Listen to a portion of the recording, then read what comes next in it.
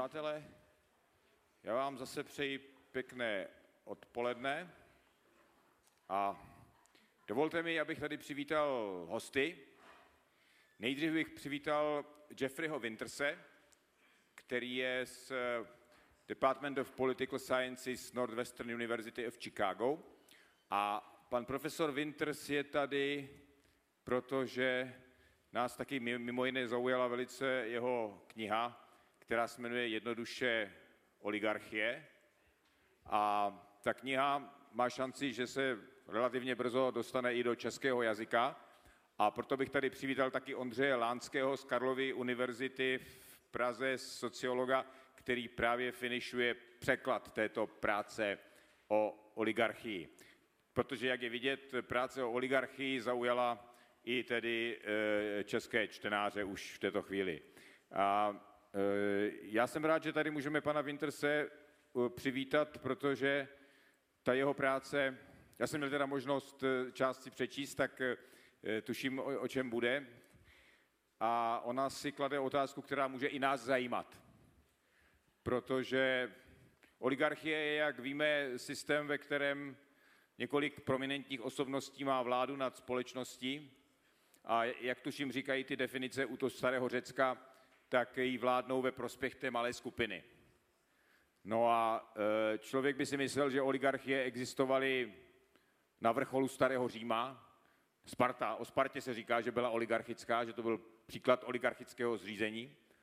Ale my bychom si řekli, že teď už by nás nemusela oligarchie tak zajímat, protože my žijeme v demokracii.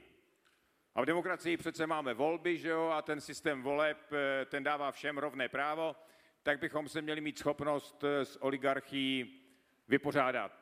Protože demokracie by měla být nástroj, který nám brání v tom, aby ve společnosti se skupinka lidí, řekněme těch nejbohatších, jak říká Aristoteles, ta skupinka těch nejbohatších zmocnila vlády nad věcmi a rozhodovali ve svůj prospěch. Takže ta otázka je, proč vás, pane profesore Wintersi, zajímá oligarchie v této době a proč si myslíte, že o tomto tématu má smysl dnes mluvit v demokratické společnosti české nebo v demokratické společnosti Spojených států amerických? To by byla možná první otázka, kterou bych vám zkusil položit a podle toho pak uvidíme, jak dál. Prosím, pane profesore, welcome in Ostrava. A ještě bych řekl takovou věc, pan profesor není z té Ostravy zas tak překvapený, protože on sice působí v Chicagu, ale je z Clevelandu ve státě Ohio, což je město, které mělo údajně kdysi tak 800-900 a protože prošlo Bethlehem Steel, prošlo poměrně špatným vývojem díky Korejcům, tak vlastně zažilo podobnou transformaci jako my tady v ostravské aglomeraci. Takže on z Clevelandu zná toto prostředí i problémy od oceláren a připadá mu to tady, že to není zas tak vzdálené jeho životní zkušenosti. Řekl jsem to dobře. Děkuju. A teď se vracíme k té oligarchii. Pane profesore, proč se zabýváte oligarchií až tak, že jste dokonce o ní napsal celou knihu? Thank you very, very much for that introduction.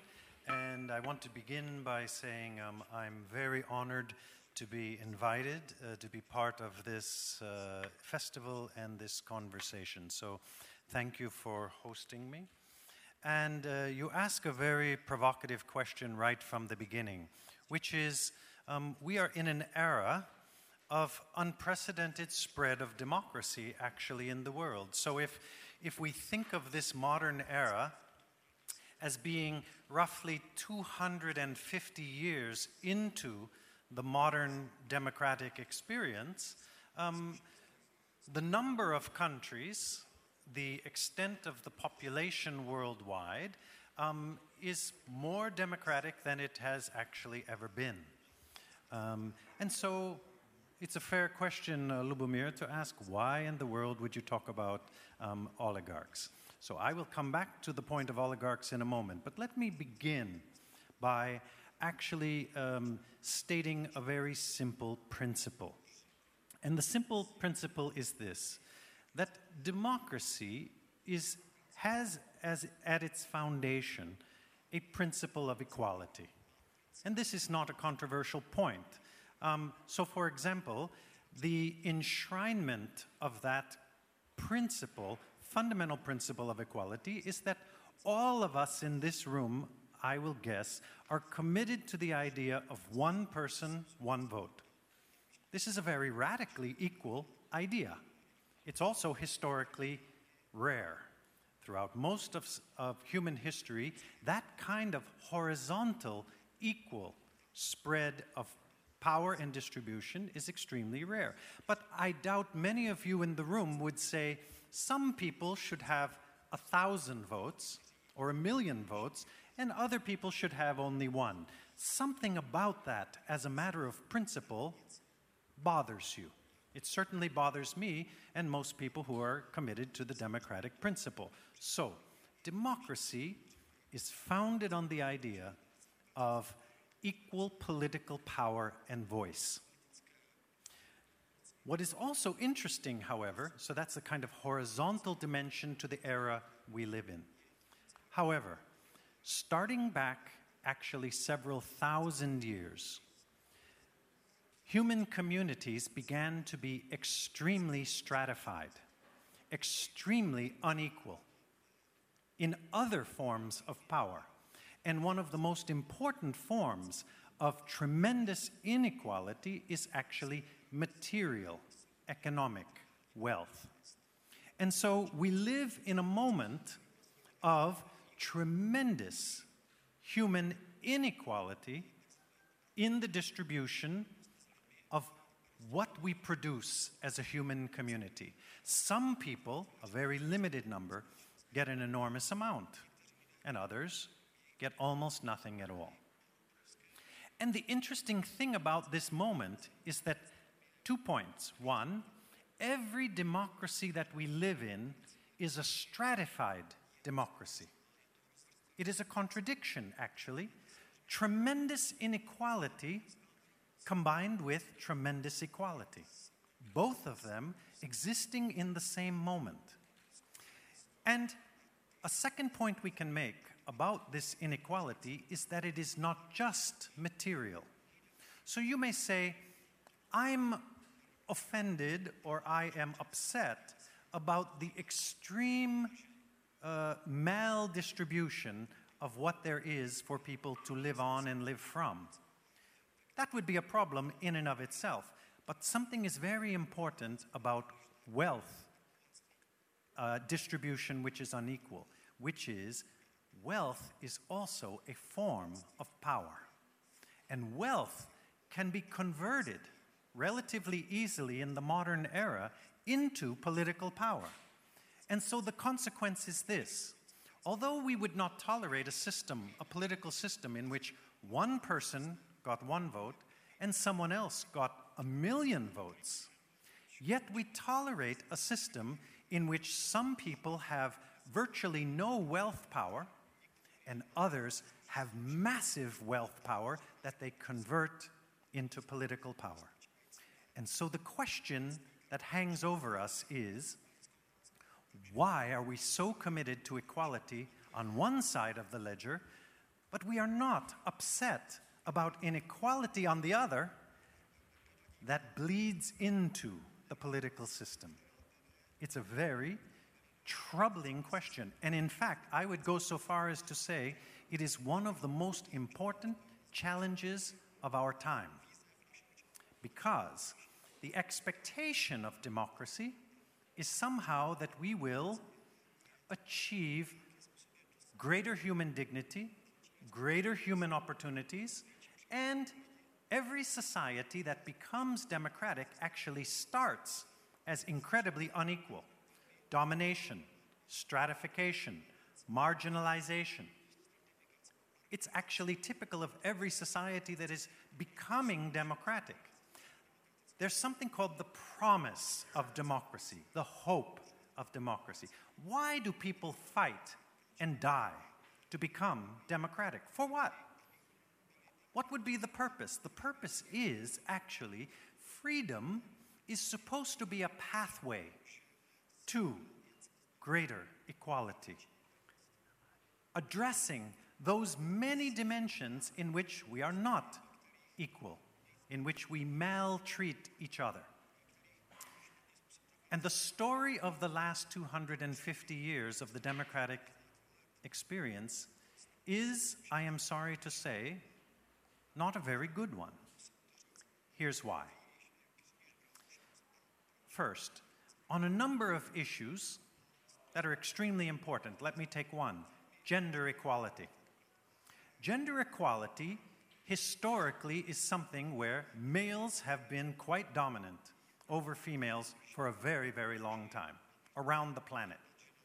And through democracy and through opportunities to struggle and the right to vote and the freedom to speak and the freedom to organize, we have seen progress for women around the world. But that progress is incredibly slow in democracies to develop and limited globally in its distribution. So the world today is still heavily male-dominated, till today. On racial and religious and even sexual orientation grounds, there has been progress in parts of the world where marginalized groups have, through the promise of democracy, been able to experience greater human dignity. But again, the progress is remarkably slow, like the movement of a glacier. And one of the questions we have to ask ourselves is, why is it that our participation power is so tremendous? We all have a right to participate and vote, and yet the movement, the transformation is so slow. It's a very important question to ask ourselves. But now I'm going to turn to the oligarchic question, because this is where the story is not just one of democracy slowly producing change and transformation, but actually moving in the opposite direction. Over the last 250 years of the democratic experiment that we are in, the world, and especially those parts of the world which are democratic, were more equal 250 years ago than they are today.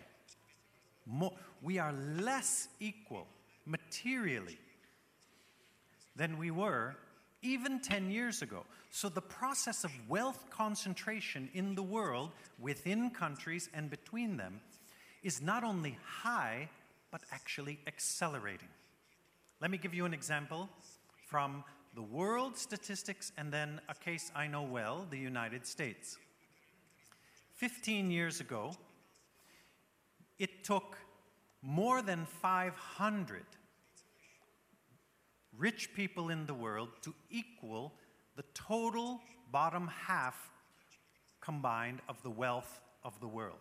You had to collect 500 rich people to equal the bottom half. That was roughly 3.5 billion people, equaled 500. That was the wealth distribution. Today, it is less than 50. 50 individuals on the planet have more wealth in their hands than the bottom 3.7 billion people on the planet.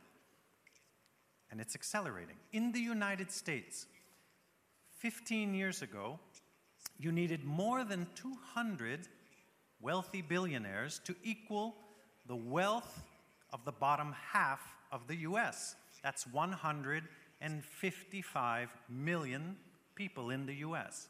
Today, how many? 3. 3 people in the United States have as much wealth as the entire bottom half of the population. Name them: Bezos, Gates, Buffett. 3 very nice people. Are they evil? No, not necessarily. But something is wrong in a democracy when people have so much power, and yet we are not able, through democratic policies, not to eliminate the wealth of these people, not to eliminate it, but to spread the opportunities so that people can do well. Access to education, access to health care, access to housing, and so on and so on. These are within the reach of a democratic people, but not if oligarchs are in control of the situation.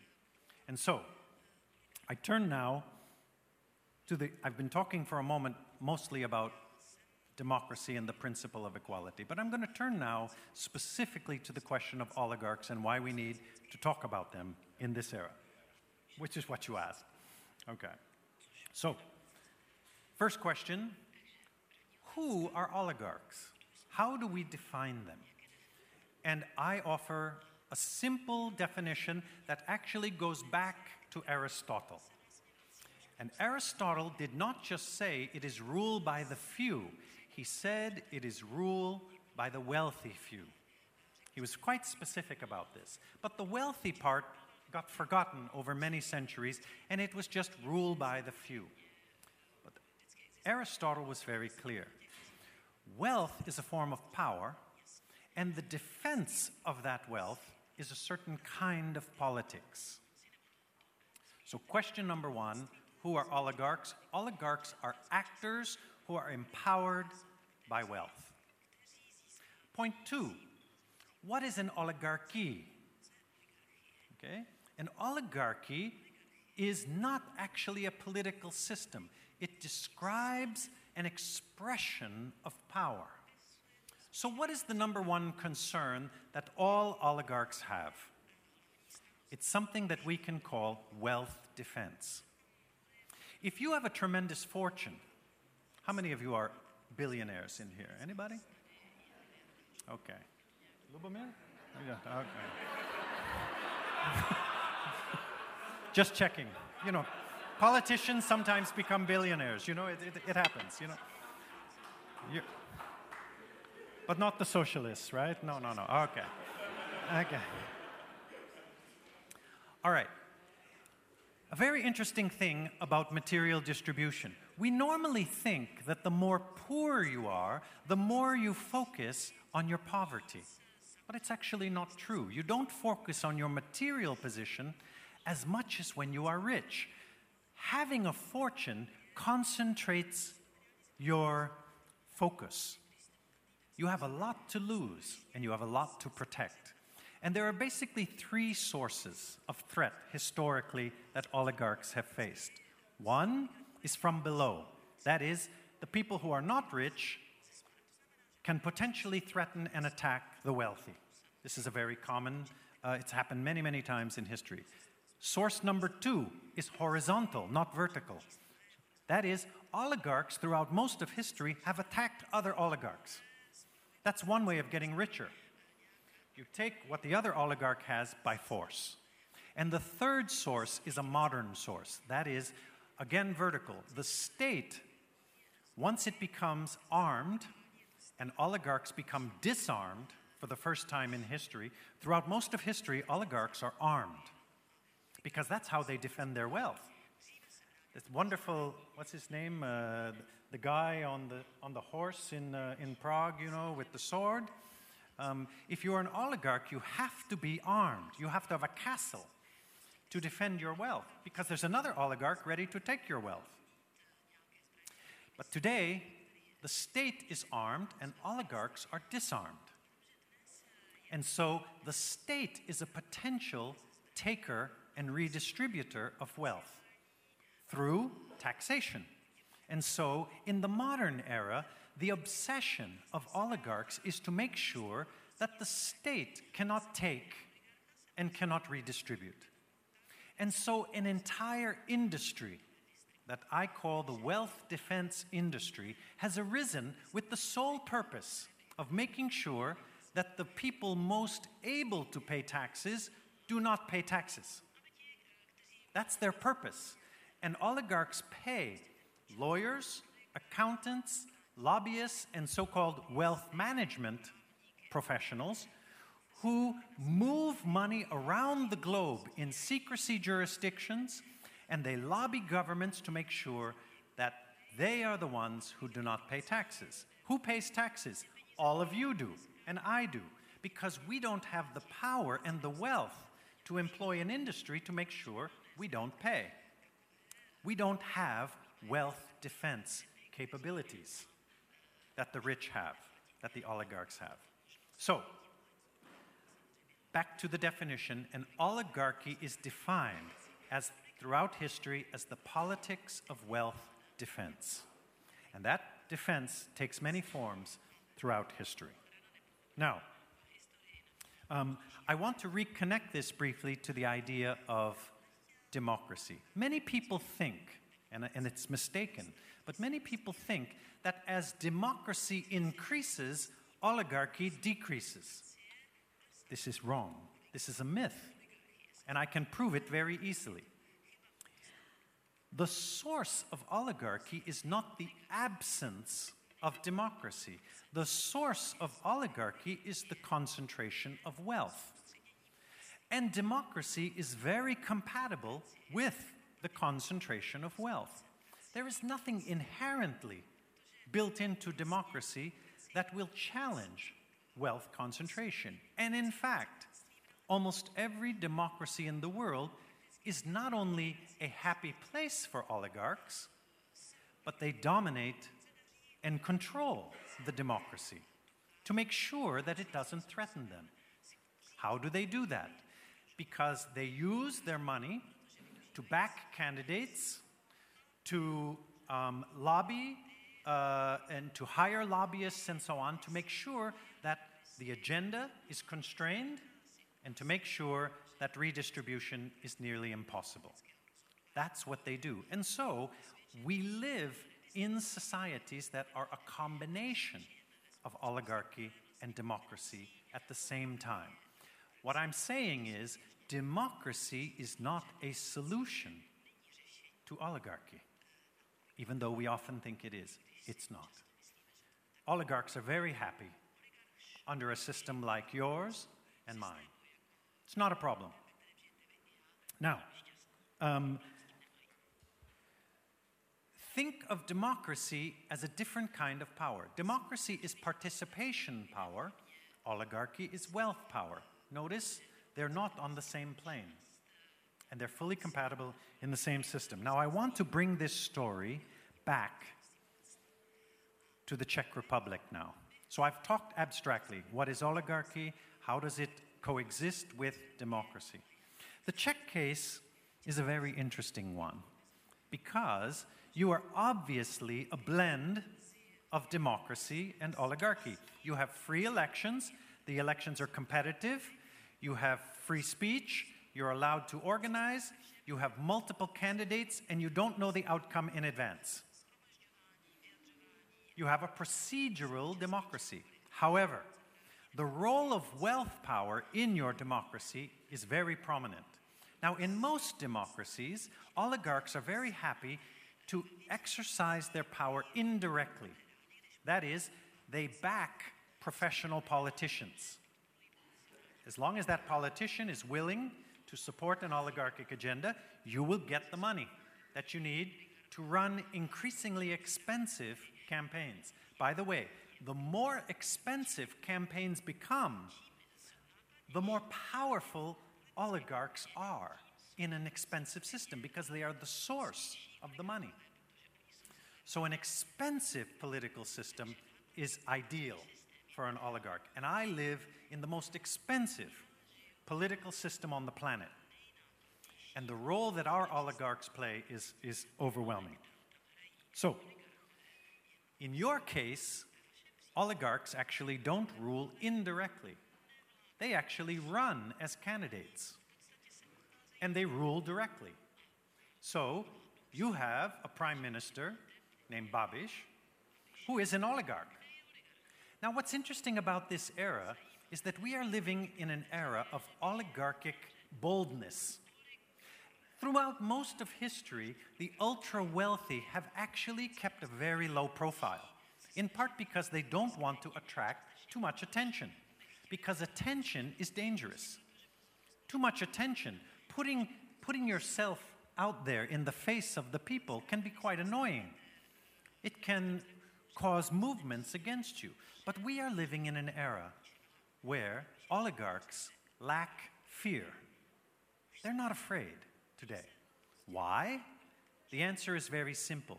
Because of the weakness today in this era of class politics.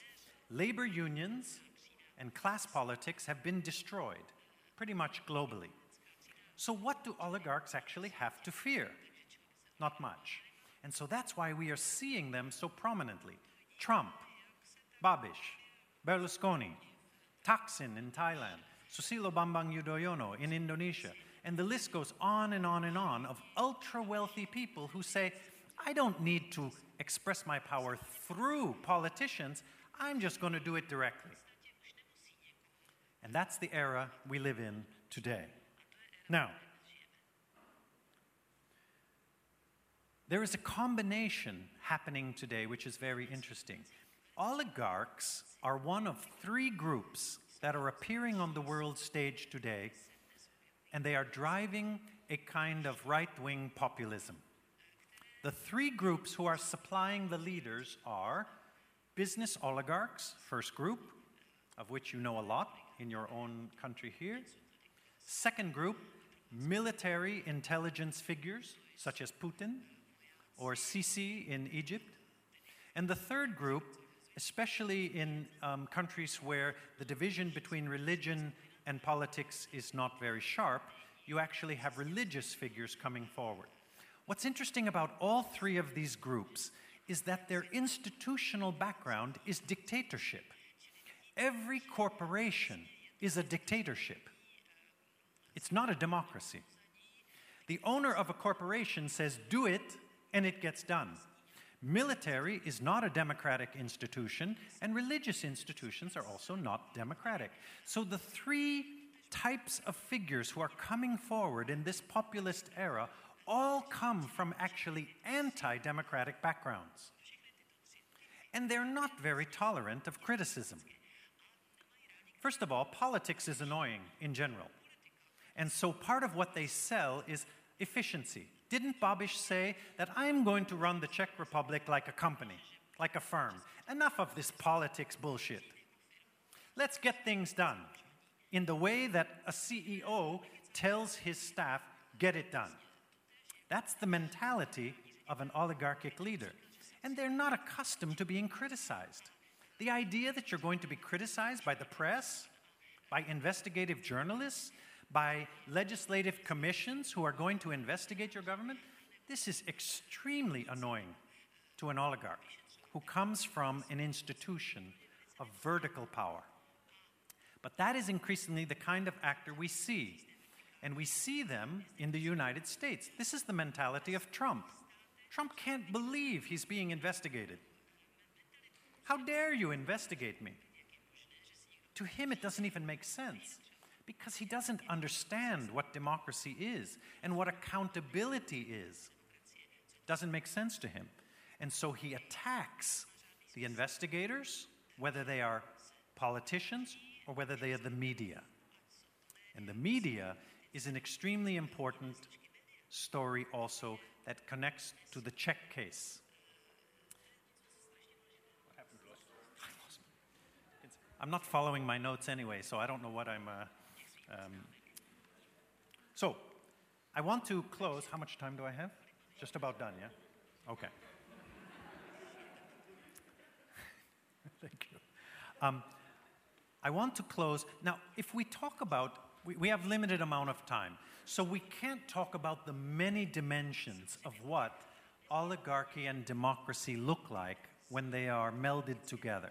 But I'm going to mention one area in particular, which is the area of what I just said a moment ago, media, criticism, and accountability. Now, the Czech Republic, as of 4 years ago, was the #1 leader in Central and Eastern Europe in terms of the World Freedom Index. That is, your journalism and your media was ranked number 13 in the world out of 180 countries. You were very high. Media was free, and it was critical, and it was open. In the last 4 years, the Czech Republic has dropped almost 30 positions in the rankings. Why? It's because the leaders that you have in the country are the type of people I mentioned a moment ago. They're actually involved in the media, not because they believe in the free media, but because they want to own it. And to own it means to control it, and to control the message. So it's a different kind of commitment. It's not a commitment to openness and transparency and fact and evidence and sources, it's not that kind of commitment. It's actually a commitment to propaganda. And propaganda, the difference between news and propaganda is that news actually as a profession must be sourced, it must be fact-checked, it must have multiple sources, and if you report false or incorrect news, the news media is supposed to do either two things: issue a correction or fire the journalist or the editor. That's the standard of actual news. But propaganda, so-called fake news, is actually has only one purpose: to persuade and to push people onto a particular agenda. That's the only purpose of it. And what we increasingly see among the oligarchic and right-wing populist leaders around the world is that they are interested in propaganda, and they are very hostile to reporters and actual news. And so, you have a president who actually waved a toy Kalashnikov on the TV, and written on the toy Kalashnikov was "for journalists," was what the gun was to be used for. Now you may say, oh, he was making a joke. That's not funny, even if it's done by a comedian, much less a powerful political actor. And so you have powerful political actors. The same man, President Zeman, routinely refers to journalists as hyenas and manure, cow shit. This is what he calls a journalist. That is not what a Democrat says. A Democrat does not like to be criticized, but their commitment to the freedom of the media is absolute. They don't want to shut it down, and they don't want to intimidate it. But in the Czech Republic, your journalists and your media are intimidated by the power structure today. That is one consequence of the kind of people that oligarchic power structures deliver into positions of leadership. And it is a very serious problem. And so I'm going to close just by saying the following. Democracy is impossible without independent, reliable, factual, critical information.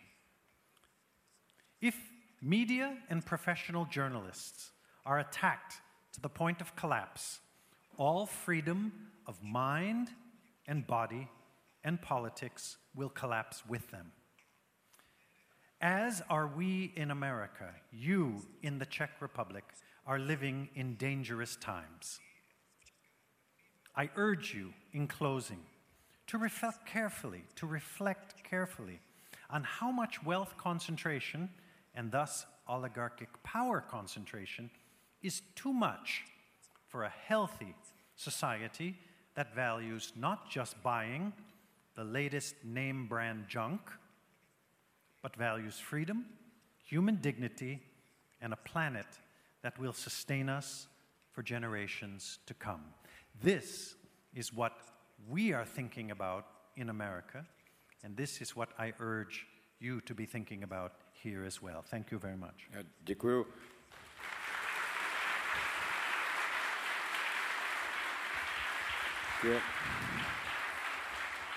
A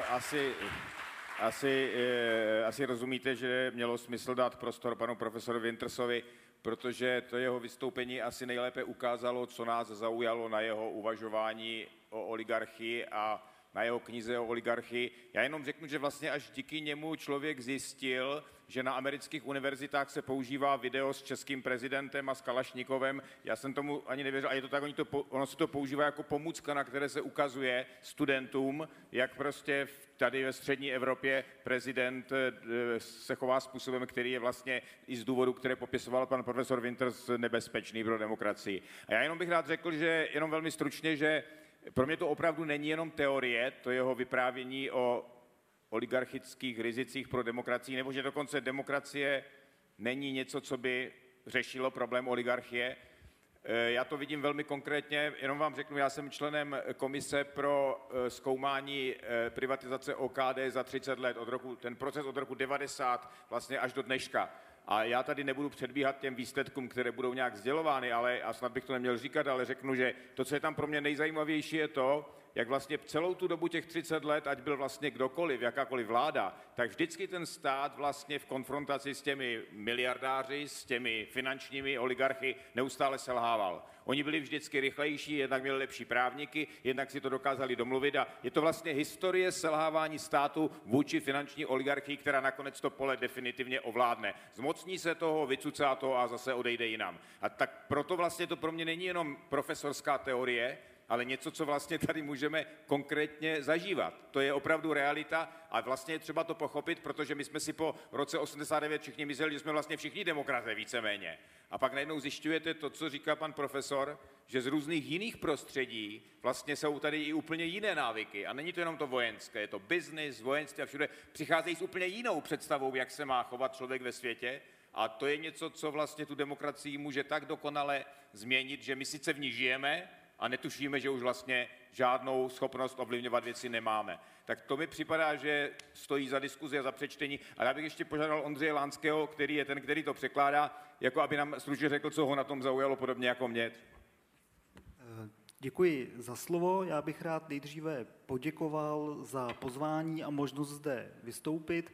Já se pokusím říct to velmi rychle a pouze vlastně spíš navážu na některé prvky a ty věci, které byly řečeny panem profesorem Wintersem, týkající se oligarchie.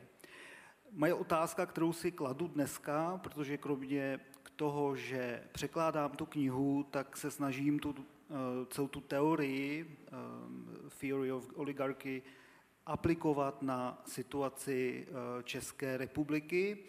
A rozhodl jsem se tady dneska říct takové jeden významný bod, který si myslím, že nám může odpovědět na otázku, proč vlastně v České republice v posledních letech akceptujeme nejenom oligarchii jako takovou, ale i její vstup do demokracie, a to vstup vlastně přímý.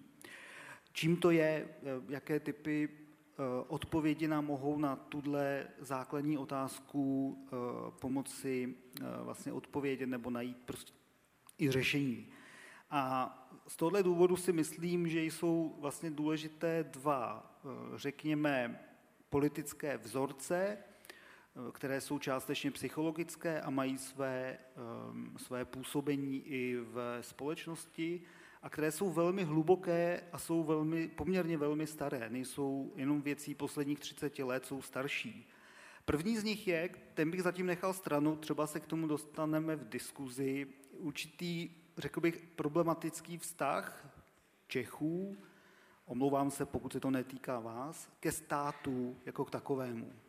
To je hluboká nedůvěra vůči státním institucím nebo vůči institucím jako takovým, kterou bych lakonicky vyjádřil tím českým příslovím z doby normalizace, kdo nekrade, okrádá rodinu. To znamená vnímání státu jako jakési věci, která je nám k dispozici. Ale jak říkám, to bych nyní nechal stranou. Druhá věc je, jakým způsobem se v politice a potažmo v ekonomice pracovalo posledních, řekněme, 30 let vlastně s pojetím rovnosti, jakých podob nabývalo. A tady, abych tu otázku zodpověděl co nejrychleji, nám může velmi dobře pomoci podle mého soudu takový obraz, řekněme obraz 3 významných osobností, které ale nejde o ně osobně, jde o to, že jsou symbolem, politickými figurami, které jsou významné a hrají roli v české politice. První z nich je samozřejmě postava Václava Havla, druhou z nich je postava Václava Klause a všechno, co symbolizuje. A třetí je to, co bych v návaznosti na Jakuba Patočku nazval postavou Zembiše. To znamená kombinace Zemana a Babiše. Protože bohužel ta třetí postava je tedy ve skutečnosti složena z 2 významných politiků. A Tito lidé a jejich politika, to, co říkali, to, co bylo pro ně důležité, velmi významně formovali, nebo respektive vyjadřovali ty určité hluboké, poměrně hluboké tendence v české společnosti. Kromě toho, že samozřejmě můžeme vidět poměrně zásadní rozdíl mezi tím, jak vstupoval do politiky Havel a Klaus, tak v jedné otázce si byli v něčem velmi blízko. A to byla otázka transformace té minulé ekonomiky, respektive struktury majetku v té společnosti do těch nových poměrů. To byla nějakým způsobem otevřená otázka. Václava Havla můžeme vnímat tedy nejenom jako politika, který zdůrazňoval svým způsobem význam občanské společnosti, ale také jako proponenta určitého typu transformace fungování společnosti, kterou by šlo nazvat restitucí. On byl jedním z těch, co prosazoval určitý typ restitucí, to znamená návratu majetku některým osobám vlastně tak, jak to odpovídalo stavu, dejme tomu, před komunistickým pučem.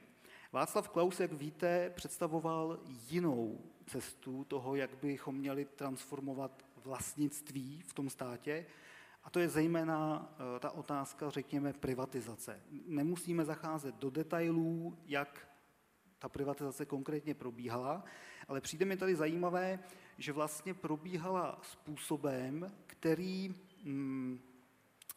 byl velmi divoký, byl velmi rychlý, byl poměrně nezajištěný nějakým právním rámcem a v zásadě se mu podařilo, a tady to není žádná moje originální myšlenka, tady navazuji na něco, co říká například Michael Hauser, český filozof, byla to vlastně svým způsobem nově pojatá koncepce rovnosti.